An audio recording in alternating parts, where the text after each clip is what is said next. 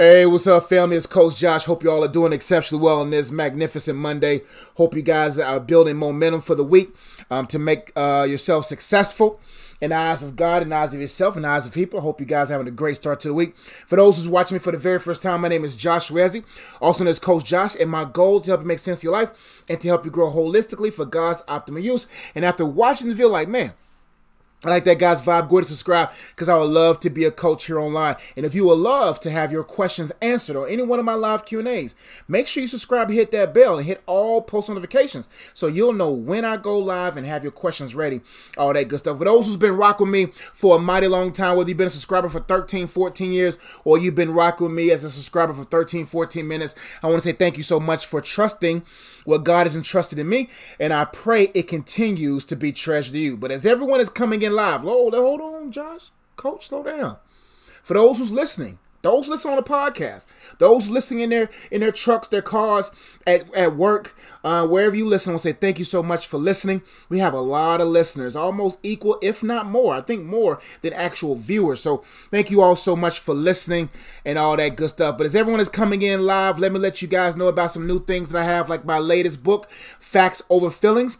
How to go from feeling to fulfilling. A lot of people are so stuck in their feelings that they're unable to fulfill their roles in life. And so this book helps you really process, take 5, 15, 50 minutes or 5 days to really process your feelings so that you can find the facts behind them and get back to fulfilling your purpose. Great book there. If you're looking for a book to help you with wholeness and you want to hold the things in your life better, or you want to be prepared to hold the things of life better, this book would be a great resource for you. If you're struggling in your singleness, or you want to know the purpose and how to maximize it, here's a great book for you, The Purpose of Singleness. If you need a good dating resource to see how to date God, date yourself, and become dateable, as well as ask the right questions to either end the wrong relationship or extend the right one, great book here. If you're struggling with discernment and you want to know whether or not that guy, girl, job, opportunity, whatever is a counterfeit or counterpart, here's a great book to help develop your discernment. If you're struggling with soul ties or strongholds, you're like, man, how do I untie these soul ties and uproot these strongholds? Here's a great book called The Purpose of Freedom. If you have students, 3rd grade to 7th grade, great children's book here, as well as if you're struggling with spiritual warfare and you want to better understand how to put on the whole armor of God and maximize it, here's a great book there. All right, here we go. We got the questions here. All right, let's see. Okay, here we go. We rocking and rolling now. Marie Evans says, what do you have to say about fasting and prayer? Great question. They're great spiritual resources, great spiritual tools that I think a lot of us need to get into the elementary school of and better understand it so that when we're tested, we'll know how to implement it, right? And so what do I have to say about fasting? Fasting is a great resource that oftentimes 95 to 98% of the time has to be initiated by the leadership of the Holy Spirit to make sure that is utilized in a specific manner for the glory of God and for the strengthening of yourself, right? So fasting can be, now intermittent fasting. Now there's nothing wrong with intermittent fasting for health purposes or just, I don't have no health problems, but as far as like bettering your health or sustaining health, nothing wrong. You don't have to pray about intermittent fasting and do research on that, how that's a good benefit to you. But when it comes to fasting, you got to make sure you're not fast to the thing, that you don't rush to it. Because if you rush to it and you have the wrong motives, you won't really maximize. See, fasting was designed for God to implement in one's life to ensure that your life becomes aligned to Him, aligned to the divine, to ensure that you become even more fruitful, right? Fasting is the pruning of the flesh, pruning of the soul, and the igniting of the spirit to ensure to ensure we are one with the Spirit of God, right? And so you have to understand that fasting is not about getting an answer. Fasting is getting closer to the answer, capital A, and then everything will be answered from there. As far as prayer is just a conversation. You have to look at God as a person. That's what makes prayer even more valuable. If you look at prayer as a request only, like you have a request sheet and you put it in the little box, then you're not going to really get much out of it. But if you look at God as a person and fellowship with Him with His omnipresence in mind and His omniscience in mind and His omnipotence in mind, then you'll be amazed at how valuable prayer is. Prayer is not a benefit to God. Please understand that. Prayer is not a benefit to God. It's a benefit to us.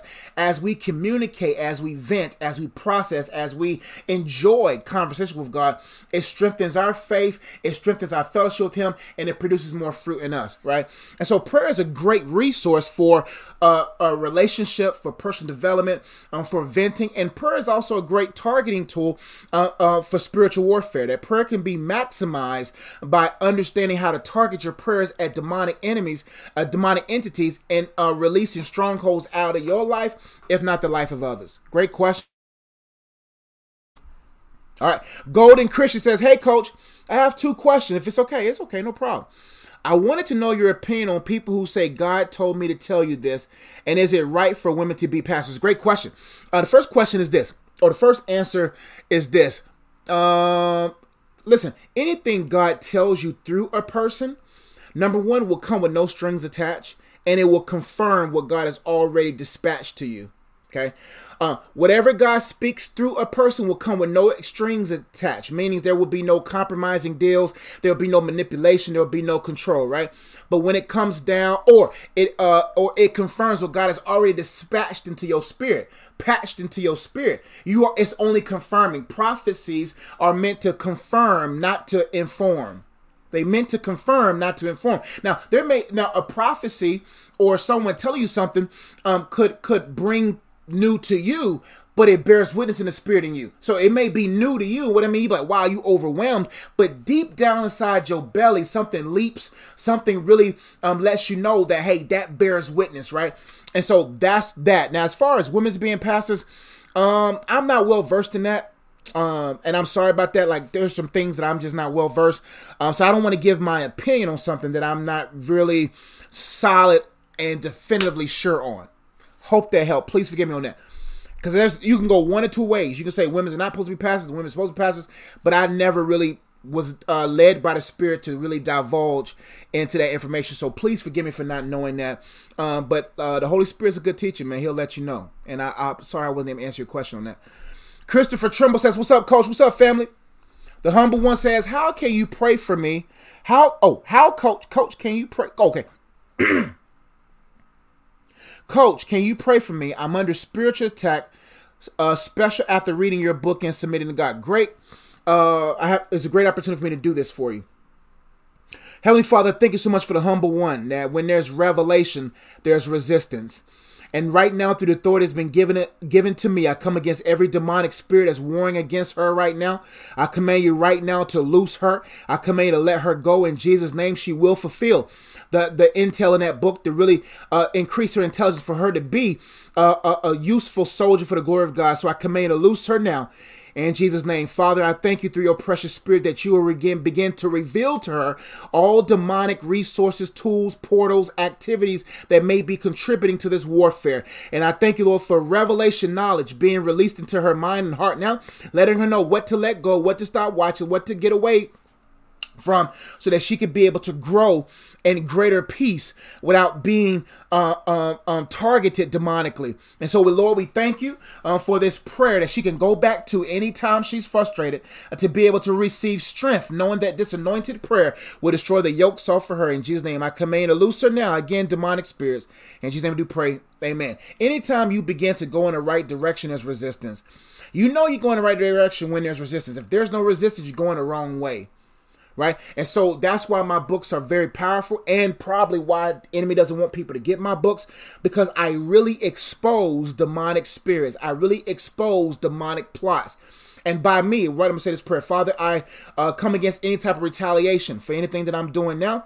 I seal my family, myself, all my loved ones, properties, everything from any type of retaliation for operating in your authority, Lord. I just have to pray. Amen. That's important to do as well.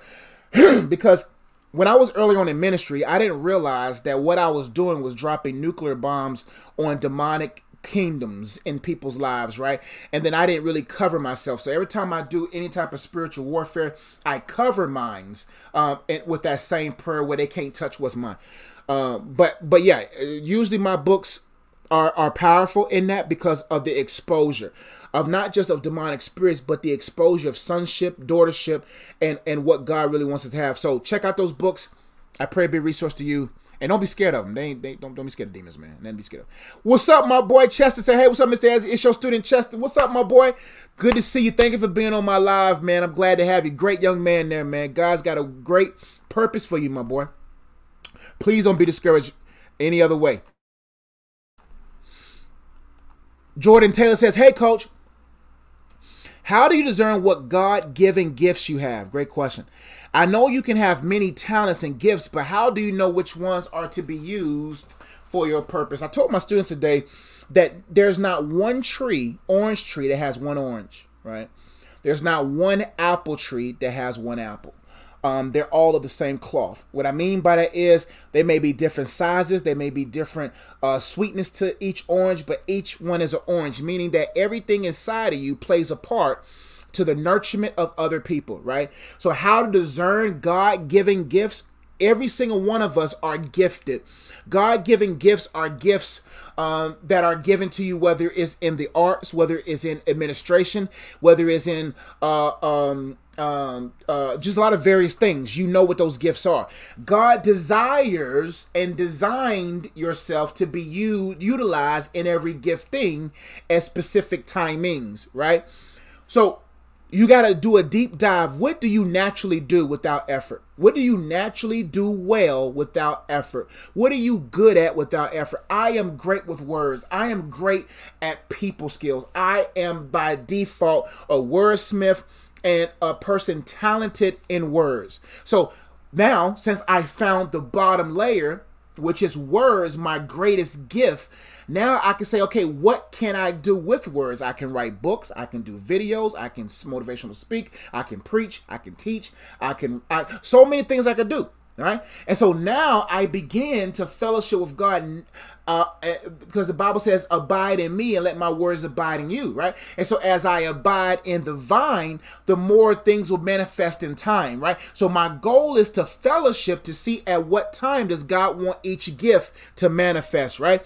So the importance is not just discerning, because you can't discern without devotion, and you cannot be devoted without discipleship. And so discipleship begins with a decision. The decision means I got to start spending time with God, devoting my time to Him, developing myself for Him, and then I will begin to see the divine gifts sprouting out of me. But how to discern? You discern from devotion. You discern from personal development. You discern from discipleship with God and diving deep into God's word. And in fellowship, you will know. Like for me right now, I don't write a book until I get cleared from heaven.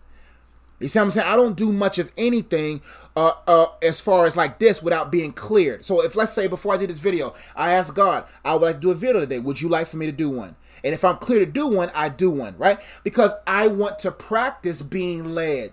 It's important to practice being led by God, because if you don't practice being led by God, you're going to be led away from God. And when you practice it, you'll begin to see at different times for gifts to be sprouted. Now, there's a difference between your gifts being used and your gifts being underdeveloped.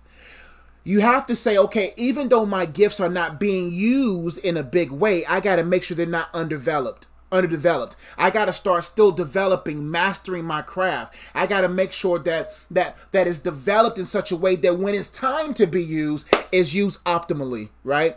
And so that's what you got to understand about that. Next one, he said, I know you can have many talents and gifts, but how do you know which ones are to be used for your purpose? All of them are going to be used in a period of time, if not multiple times together.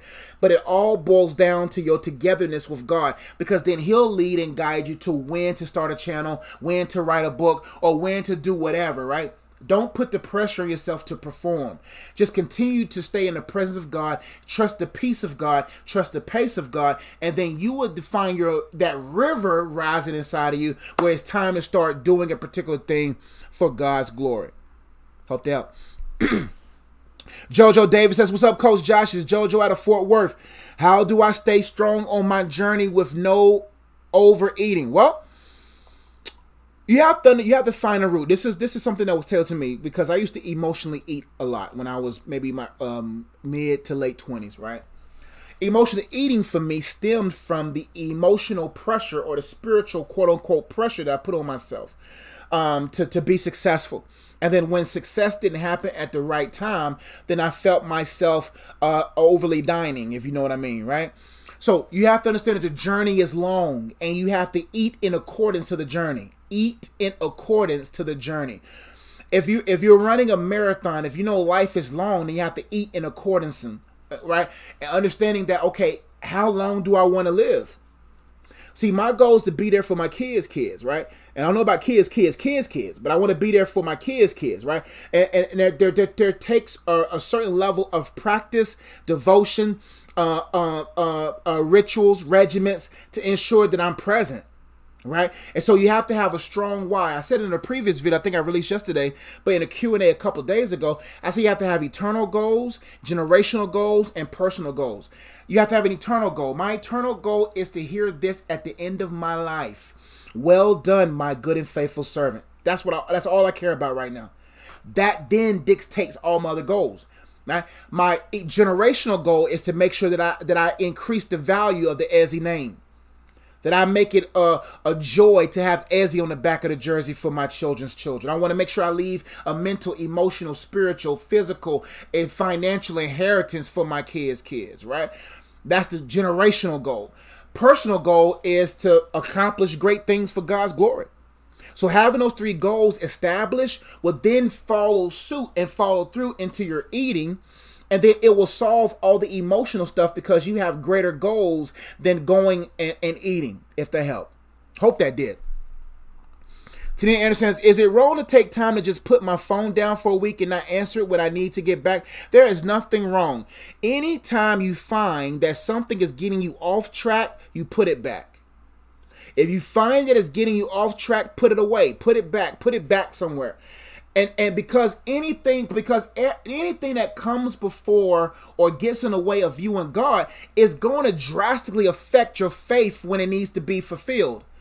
Like I have to fellowship with God now, not for just today, but for a tomorrow. There's going to be a tomorrow that I want to borrow. I want to be in a place where I can borrow from today's faith, not being sorrowful for not developing my faith today. I want to be able to get into a tomorrow and then I can actually borrow from yesterday's faith, borrow from today's faith to walk into faithfulness the next day, right? And so if a phone gets in the way, if people get in the way, if things get in the way, then you put it away, because the number one thing that you should focus on is your relationship with God, period. Because that dictates and determines all other relationships. And so anytime, I do it all the time, anytime anything gets in the way with me and God, and I feel that is causing there to be a little, not a rhythm. Because I talked to my students today about momentum. We talked about finishing strong and how finishing strong builds momentum and starting right. I says when you finish strong, it strengthens you for the next start, right? So if I want to start well, I have to finish well, right? And in that, it builds momentum. Momentum, everyone who knows anything about working out and exercising, when you exercise 4 weeks in a row, 6 weeks in a row, you feel strong momentum. But you take 2 days off or a week off, it's like starting all over again. And so anything that's trying to get in the way of momentum, you got to put it away. And that's nothing wrong with that. Jody Real says, how to have patience and deal with conflict in marriage. Excuse me. Jody Real says, how to have patience and deal with conflict in a marriage. I honestly don't feel like I have the patience. Well, Jody, great question. The advice that I would give to you is understand that marriage is a marathon. Marriage is not a sprint. Marriage is a marathon.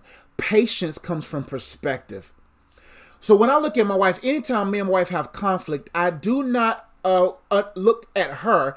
I discern the spiritual realm. The Bible says we wrestle not against flesh and blood, but against principalities, etc., etc. So I have to always be mindful of the mission of the marriage. What's the mission of the marriage? Because if I know the mission of the marriage, I won't miss the spiritual infiltration of my marriage. Because if I keep mindful of the mission, then I won't get so caught up in the conflict that I start now beginning to develop resentment or anything towards my wife. One thing that I realized about patience in marriage is you cannot have any expectations above the bottom floor of biblical expectations in a marriage. I don't expect anything from my wife. I don't expect. All I do is project. I don't expect. What I mean is I just do my part in the marriage. I serve her with no expectations. And because when you have expectations, it stifles the patience. Because now you have this expectation looming over her so that when conflict occurs, there's no bandwidth of patience for her, right? So what helps me to handle conflict is number one, let me help you with this when it comes to conflict in a marriage. Number one, you got to understand the mission. What is the mission of the marriage? What is the mission of the marriage? And what is, number two, what is the spiritual attack designed for? Right? Because if I know that everything is spiritual first, then I have to ask myself what is coming in. Number two, when it comes to conflict, I got to also begin to ask myself, look in the mirror and say, how did I contribute to the conflict? What have I lacked in? Usually when my wife gets upset or bothered or is there any type of conflict, it usually boils down to a lack of balance in me or something to a degree. I'm not saying everything is my fault, etc. But I take a look at myself first. What can I do better the next time to avoid this conflict, right? And then next thing I also do is I create space. So the thing is, early on in our marriage, like, I'm very passionate about my points. My wife is very direct about her points. And if you bring directness with passion, you got an extreme argument. One thing that I learned was, let's get to our corners. You go upstairs, I go for a drive. What I do in my drive, I don't care. I don't get concerned about what my wife do. I focus on me. What I do on that car ride, I start talking to God. I began to write. The first thing I do, I began to write the facts of my marriage. Why was I commissioned to marry her? I go over in my mind why I'm with her. What are the facts? Then it subsides my feelings. Then the next thing I think about is what has she done recently good for me? Number three, I begin to talk to the Holy Spirit to show me anything that I may have done. Create in me a new heart. Renew me a right spirit. Let me see her the way you see her. So that when I come back to the house, there'll be sometimes I come back to the house and I want to stay mad, fam. I want to stay mad, and sometimes I have the right to still be mad. But when I go up those stairs, because I went to the Holy Spirit first, when I go up those stairs, a smile comes on my face. And I also remember the scripture, don't let the sun go down or rise on your wrath.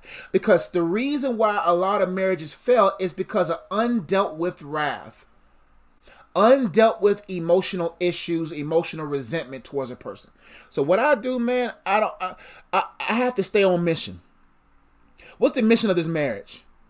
Why did I marry her?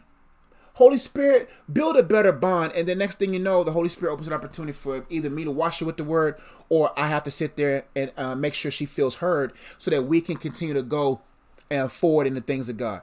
And so if you feel like you don't have patience, you got to change your perspective. Because perspective will sometimes place unnecessary expectations on that person. And something I look at your personality and ask yourself, why am I not a patient person? Because patience will have you this is what I need you to do with your wife. I want you to develop a marital mission statement. What is the mission of your marriage? What is the mission of your marriage? Do that. Because when you write down a mission of your marriage and you have it written somewhere or you have it in your heart, inscribed on your heart, then nothing can really tear y'all apart because you know what your mission is. And then begin to have discussions with her. What are your goals? What are your dreams? What are the goals and dreams of the marriage? Because when you begin to have a purpose for the marriage, nothing can pierce into the marriage to destroy it, and you have greater patience for it. Hope to help. Dammy says, hey, Coach, last time you were live, God wanted me to take that as an escape from lust.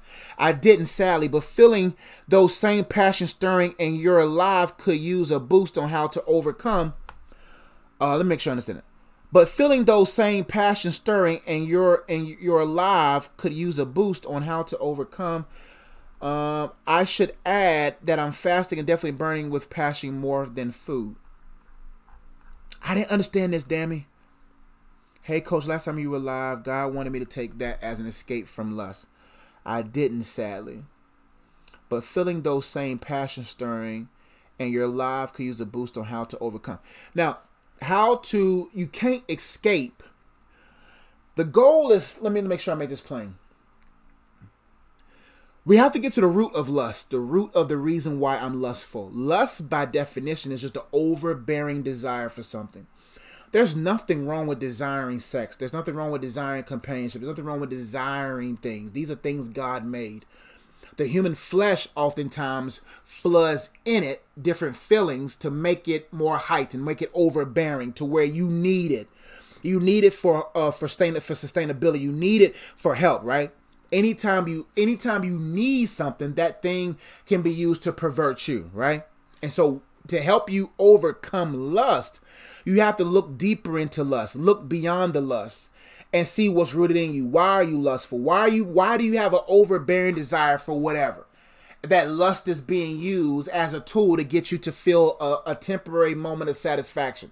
You have to better understand lust. You have to say, okay, what is lust in its ultimate sense?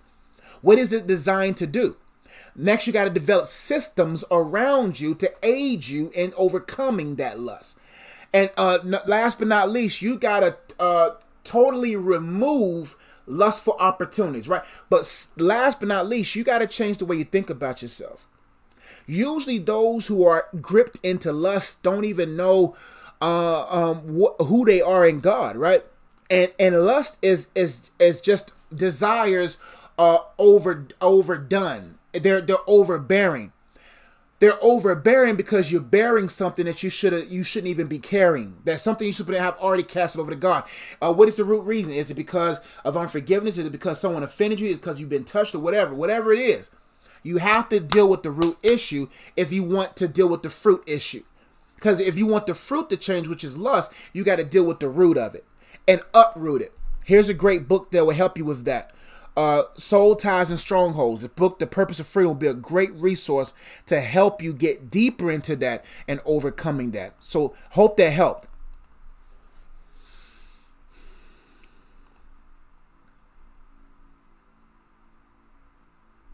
No problem, damn it. Basically, trying to take the escape God has given me. The Bible says, with every temptation, He makes a way of escape. I give this analogy to my students all the time. Here's a door right here, or if I'm in a classroom. I say, well, the number one thing I say to students, the best way to not fall into temptation is to never enter it. The entrance of a building, of an establishment, of a restaurant can be welcoming. Wow, this is beautiful. Look at the marble floors. Look at the columns. Oh, wow. The entrance always look better. Usually the back of a restaurant is not as beautiful as the front of a restaurant, right? The kitchen is not as beautiful as the dining area, right? But when you enter it, it feels good. It looks good, right? But the Bible says, with every temptation, He makes a way of escape. Every restaurant I go into, I always look for the escapes. I usually park by escape doors. I usually sit by escape doors, so that no matter what enters my room, I can escape, right? That helps. But we just talking about that's a side note for something else. But when it comes into temptations, number one rule is never enter them. But the best way to not enter them or to entertain them is to understand how they look. Temptations are not going to look evil in the beginning. The entrance of a temptation is not going to look evil. It's going to look attractive. So you got to look inside of yourself and ask yourself, what do I tend to be attracted to? Because anything that you are attracted to will be things that will subtract from you. So what am I attracted to? What do I tend to be attracted to? So for instance, just because I got married to a beautiful woman doesn't mean that all beautiful women are removed. So what I do is I know for a fact not to put myself in environments, because why? What would be a trap for any kind of man? That if I continue to go to certain gyms where certain women go to, and I continue to see that every day, see women in the halter tops, workout gears, gym sharks, whatever the outfits are, if I continue to see that every day, then what happens when me and my wife get in a conflict? So I don't even put myself in those environments because I know marriage is work. And if you compare the work of marriage to the easiness of society, then you're going to set yourself up to fail, right? So the best way is to never enter temptation. Secondly, with every temptation, he makes a way of escape. The issue is we walk too deep into the temptation. So when I always use to my students, when I walk into the room, I say the exit is right behind me, right? They say yes. I said, if you find yourself in a temptation because you may not have been mature enough to recognize the beautiful interest of a temptation, then just walk out the door. That's the way of escape. But the issue is we walk too deep into the temptation. We are deep into the room now. We're in the back table, right? And then when something pops off and something occurs, then we're not able to get out, right? So before you enter anything, beware the exits. So when you find yourself in a room with a woman, or you find yourself in a room with a man, or you find yourself in a room in a situation, take some time to ask yourself, is this sent by God? Will God put me in a situation like this? And then run. The Bible says flee and don't leave your jacket like Joseph, right? You got to get up out of there. And so you have to understand that. I know I was all over the place with that. But the best way not to enter temptation is to never enter it. If you happen to find yourself entering a temptation, escape immediately. And you have to understand that not all rooms are nice rooms. Hope that kind of I wanted to hit that. Hey kid, what's going on? I wanted to answer that question a little bit different, but I might work on it. My wife says good teaching. Good teaching. Amen. Amen. She must be talking about the conflict resolution. She might be talking about that. Man, a lot of questions today. Let me get through these.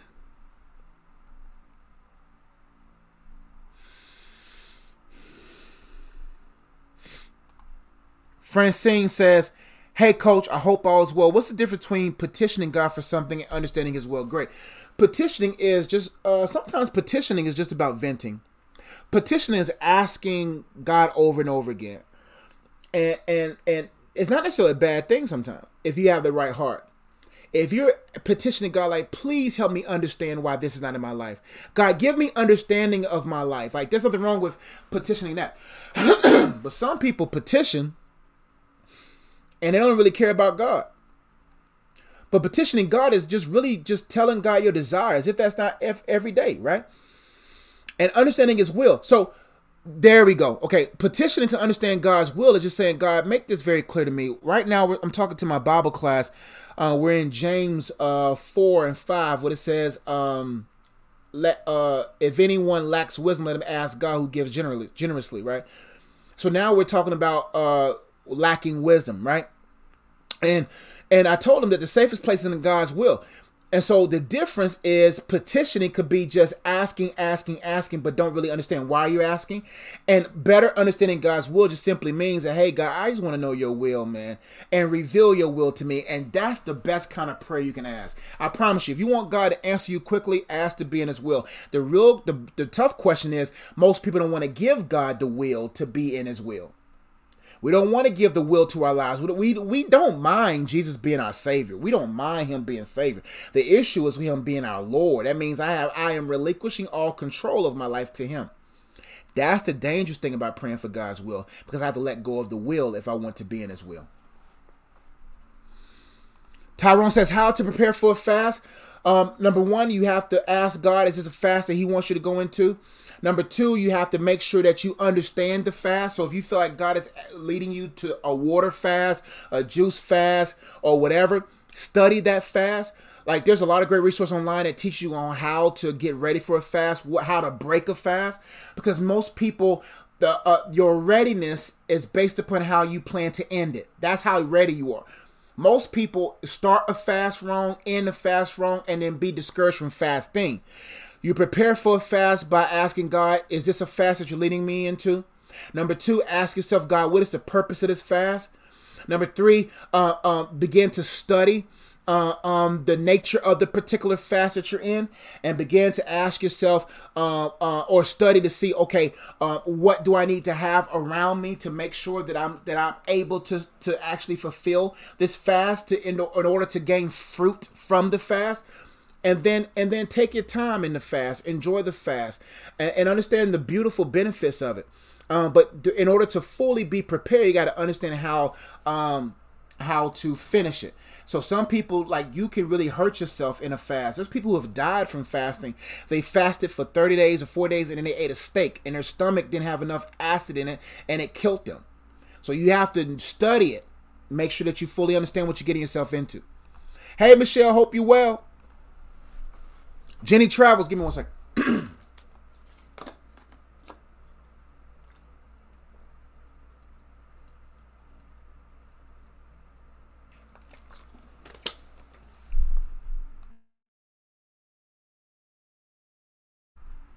I took my vitamins right before. And a little dry. Oh, Jenny Travel says, excuse me.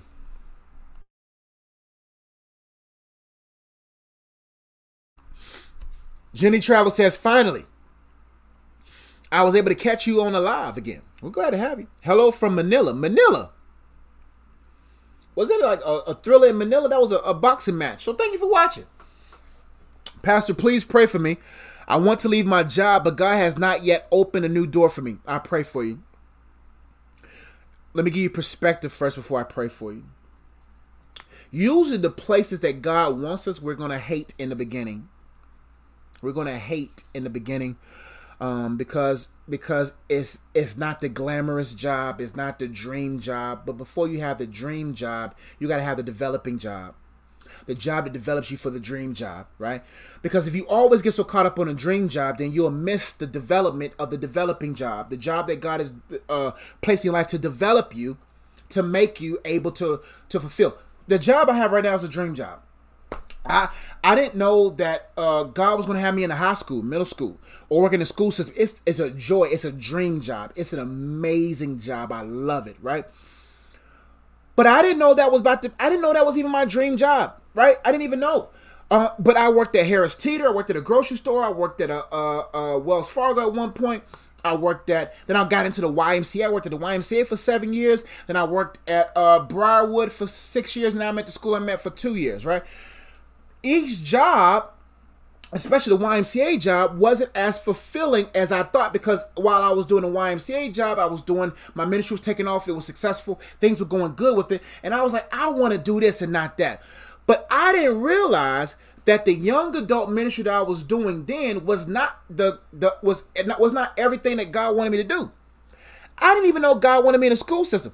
And then I didn't even know that my wife, the wife that God had for me, was fully equipped with this version of my life. But imagine me getting so upset with that job, with the YMCA job. I would have never had this job. Let me give you the backdrop. This is your first time probably hearing this story. When I was working at the YMCA, I was a manager there. The hours were crazy. I was closing, all that kind of stuff. But I did not realize that job was developing people skills in me, was developing patience in me, was developing a lot of various things in me. And I didn't like it. I loved it in the beginning, but I began to get restless and get kind of like drained with it, right?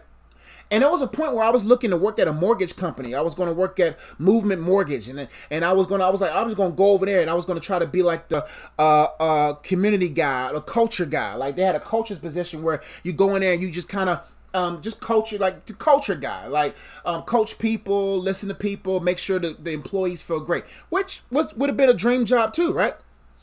But I remember when I was looking for that job, God said, ain't the job for you. And I was like, but God, it's like laid on a platter for me, right?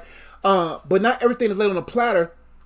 You should not be flattered by everything on a platter, because what's on a platter can be splattered, right? And so when I began to realize that, I was like, all right, let me blossom where I'm planted. I shifted my perspective. Instead of going into my job being upset that I was there, I said, let me set myself there and blossom while I was there. And this lady kept coming in my YMCA every Tuesday and Wednesday. And my natural personality is very bubbly. And so I was welcoming everybody, all that kind of stuff. She comes in one day. She says, "Are you looking for another job opportunity?" I thought it was some pyramid scheme, but I didn't know that it was a pyramid stream. That there was something that was going to try to stream me up to where God wanted me. And then I said, "Sure. What is it?" And she said, "We're looking for a behavior management, behavior modification technician, or something like that, dealing with kids with behavior problems." And I said, "I don't have no experience." I was like, "I don't. What am I going to do with that?" And then the thing about God is that it don't matter what your qualifications for, he'll qualify you.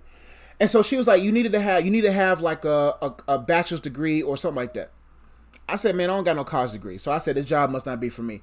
The next day she said, "I really want you at this school. So all you have to have is a high school diploma." Do you not understand that when the favor's on your life, it doesn't matter what you have or don't have, God will qualify you. God will put you in position. And the next thing I know, I was right into the school system, started a mentoring program, writing children's books. Now I'm married to a wife who's got programming, kids programming, and who would have thought? I say that to say, where you are right now, just blossom, because that right there is setting you up for your dream job. If you cannot last your development job, you won't be able to stand long on your dream job. Let me pray for you. Heavenly Father, I thank you so much for giving this young woman the revelation of why she is planted where she's planted. I pray, Lord, that she begin to blossom, let her leaves grow, let her flowers bud, and let the fruits develop, so that people can see the value in her. I thank you, Lord, that whatever is causing her to be strained there, that she'll see it as an opportunity to be stretched, to be pruned, to have understanding of why she's there, Lord. And we thank you, Lord, this prayer she can come to every moment, anytime, to give her strength to endure. In Jesus' name we do pray. Amen. Hope that story helped you, and not only just you, but others as well. Maybe time for two more and I'm done. Let me scroll down. Let me see. Oh, my wife's laughing. I don't know what you laughing at. I said something funny. Man, you see, that's why she married me, because I'm funny. Not funny. Hilarious, I should have used. Anyway. Jessica J says, "How do I divorce myself from the opinions of others when they tell me things that are opposite of the words of God or being kind? Let's just say while I'm away, I always have people speaking to me and no moment of silence." Well, Jessica J, that's just how people are.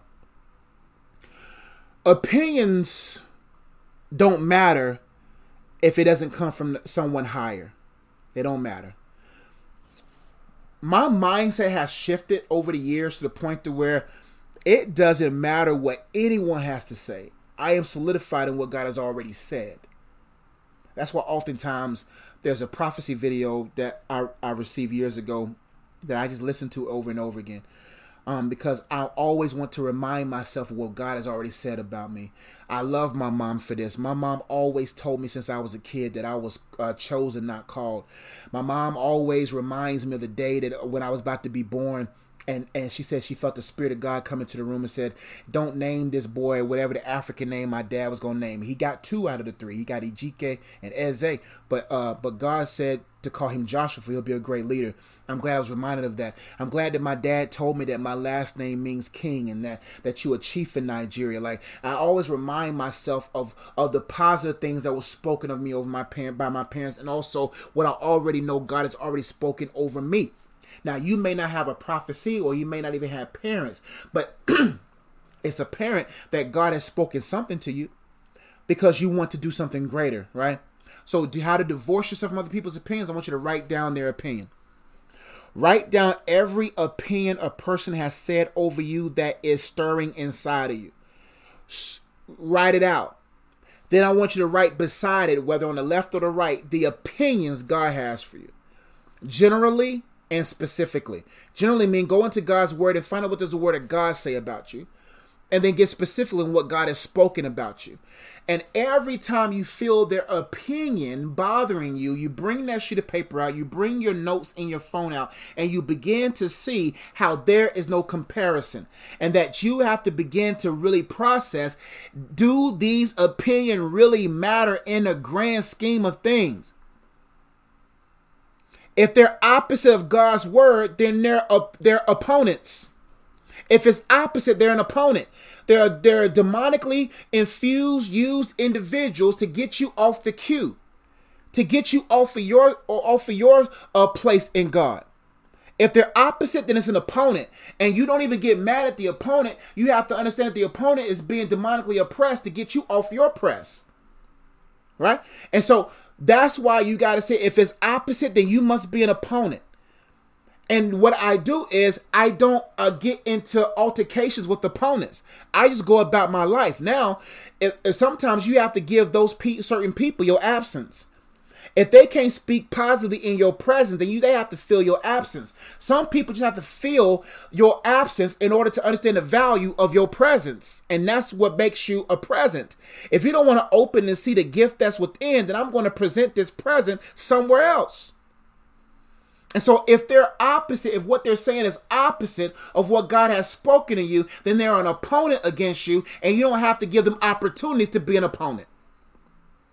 So now you got to reiterate what God has spoken of you.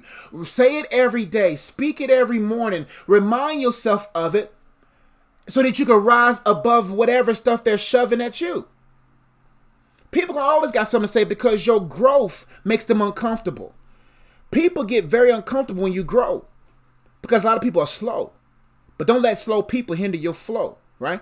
Just continue to grow because people hate when you mature because you become a mirror by your maturity. Your maturity becomes a mirror of their immaturity.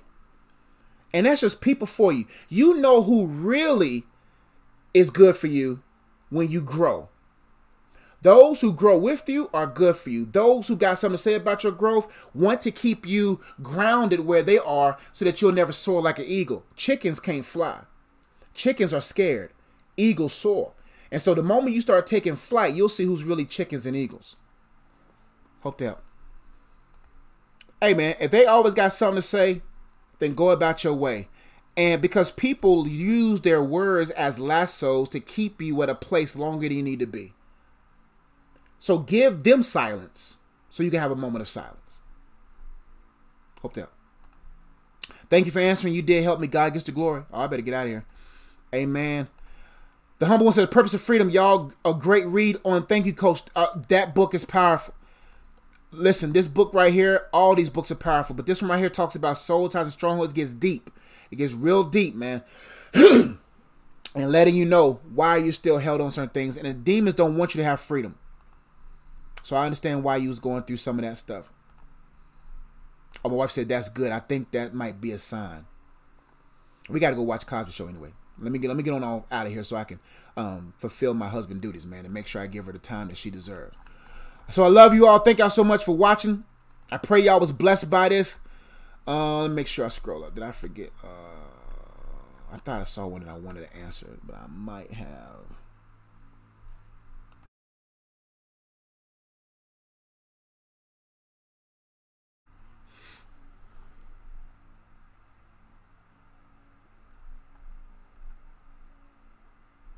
Oh, my bad, Jody. Jody said, I'm not married, by the way. Okay.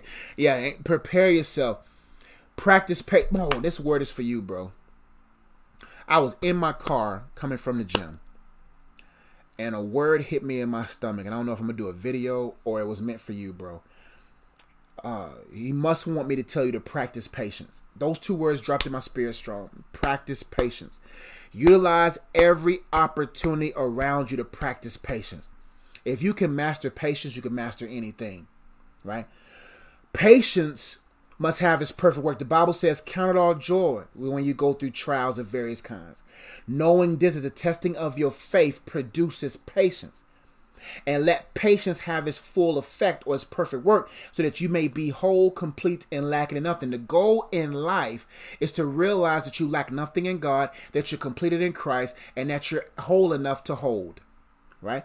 That's the goal. God wants to get you to a place of wholeness, completeness, and realizing that you lack nothing. Because when you realize you lack nothing, you can do anything.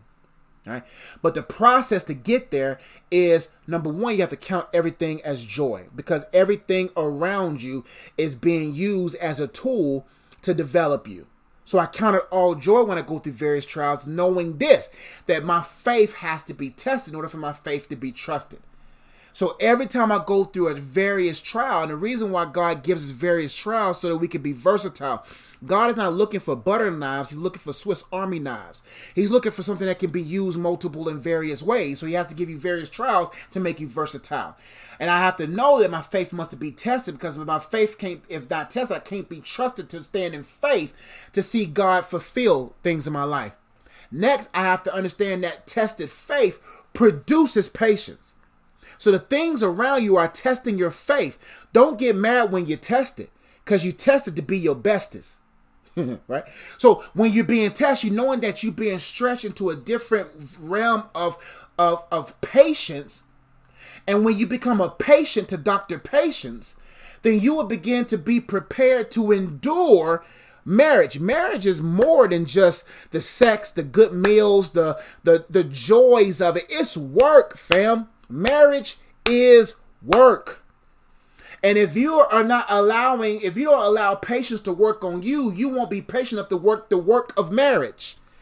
And so I'm telling you, marriage is more than just the sex. It's more than just the meals. It's more than just the thrills. It's more than all that. It's work. And if you don't allow your singleness and the patience in it to develop you, then you won't be able to be patient through and through with God's boo for you. Because it's work, and it's a good work. It's not a bad work. Listen, when you're prepared to work, work is fun. But if you're lazy, you don't want to work. That's why people are too lazy to be in love. Some people are just too lazy to be in love. You don't even know the work of love. People look at the glamorization of love, but don't know that love requires work. Lust is easy. It's easy to have sex in the car. It's easy to have sex near and far. It's easy to do all that stuff. It's easy. Love, listen, it's like I tell all the time, it's easy to make lust. Making lust is easy because there's thrills behind it. Oh, is someone going to catch us in the car? Oh, it's a thrill in it. Making love with someone that you don't always like, that's work. And if you don't know how to work love and you're too lazy for love, then you're not going to be lifted by love to actually love a person 30 years, 40 years from now. Love requires you to look beyond the body, look beyond the face, look beyond what they offer and see the purpose of why they are joined to you.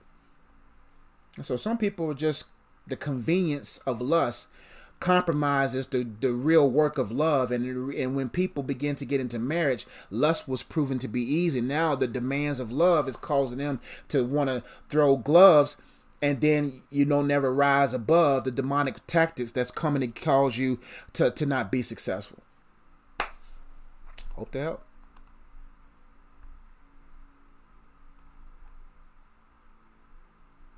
Chester, thanks, Mr. Ezzy, for that good word from the Lord. God gets the glory, my brother. The kid over there laughing at me. Finally caught alive. What are the odds? We're glad to have you. It's okay to be late. You can watch the replay. Nothing wrong with that. The Holy Spirit, I'm glad he's speaking. Let me go. Love you all. Thank y'all so much for watching. I pray this was a blessing to you all. I wasn't planning on going for 2 minutes, but maybe that's what God wanted me to do. And thank you to my wife for giving me liberty to do it. But this book, check out the books that I have, like Facts or Feelings, how to process the facts to find the feelings so that you can get back to fulfilling what God wants you to fulfill. Great book there. If you're looking for a book to help you hold things better or prepare you to hold things better and you want to be whole for it, great book there. Also card games. Oh man, I'm gonna do some graphics and videos for my cards, because the cards are where the genius is. Man, just go to my website, check out the card games. I'm gonna create videos on how to play them so that you guys can understand those a little bit more. Those are great resources. Also, if you want to know the purpose of your singleness and learn how to maximize a great book right here. I've sold a lot of books of this. This book is my #1 selling book. It's a great resource, great tool. Also, if you're looking to date God, date yourself, become dateable, to date to love your life forever, and to learn and to know which questions to ask to either end the wrong relationship or extend the right one, great book here. And this book also comes with a card game as well. Not comes with it, but you know what I mean. Great card game. I gotta give better graphics. I'm gonna get to it, but it's a fun game to just to get to know the person that you're in a relationship with. If you want to learn how to discern things better and to determine whether it's a counterfeit or a counterpart, whether it's a person, place, opportunity, whatever. Great book there. If you want to learn how to untie soul ties, uproot strongholds, great resource there. Great children's book for third graders to about 6th, 7th graders. Also, if you want to learn more about spiritual warfare and how to put on the whole armor of God and to maximize those resources, great book here. We also have t-shirts and all that good stuff on our website. All available on my website, iamunplugged.com. Also, we'll be doing one-on-one coaching coming up soon. I know I said that before, but I don't know what a week brings. And so just submit your requests. Let me know what you want to do. All that good stuff. I'd love to help you. Also, if you want to give the support what I do online or offline with my students, go to my website, iamunplugged.com. We appreciate your generosity in advance. Your support helps us do a lot of things, especially this summer, when we get to plan the next school year and begin to plan what God wants me to do here. So I appreciate y'all's generosity in advance. Love you all. I'll go ahead and post that link now for those who want to support. Let's see. I think I got the link here. And my website's there as well. Love you all. Thank y'all so much for watching. Y'all be blessed. I catch y'all on the flip side. Don't flip on the wrong side, though. In Jesus' name we do pray. What is wrong with me? I'm tired, y'all. Did I just throw a prayer in there? Anyway, love y'all. Peace.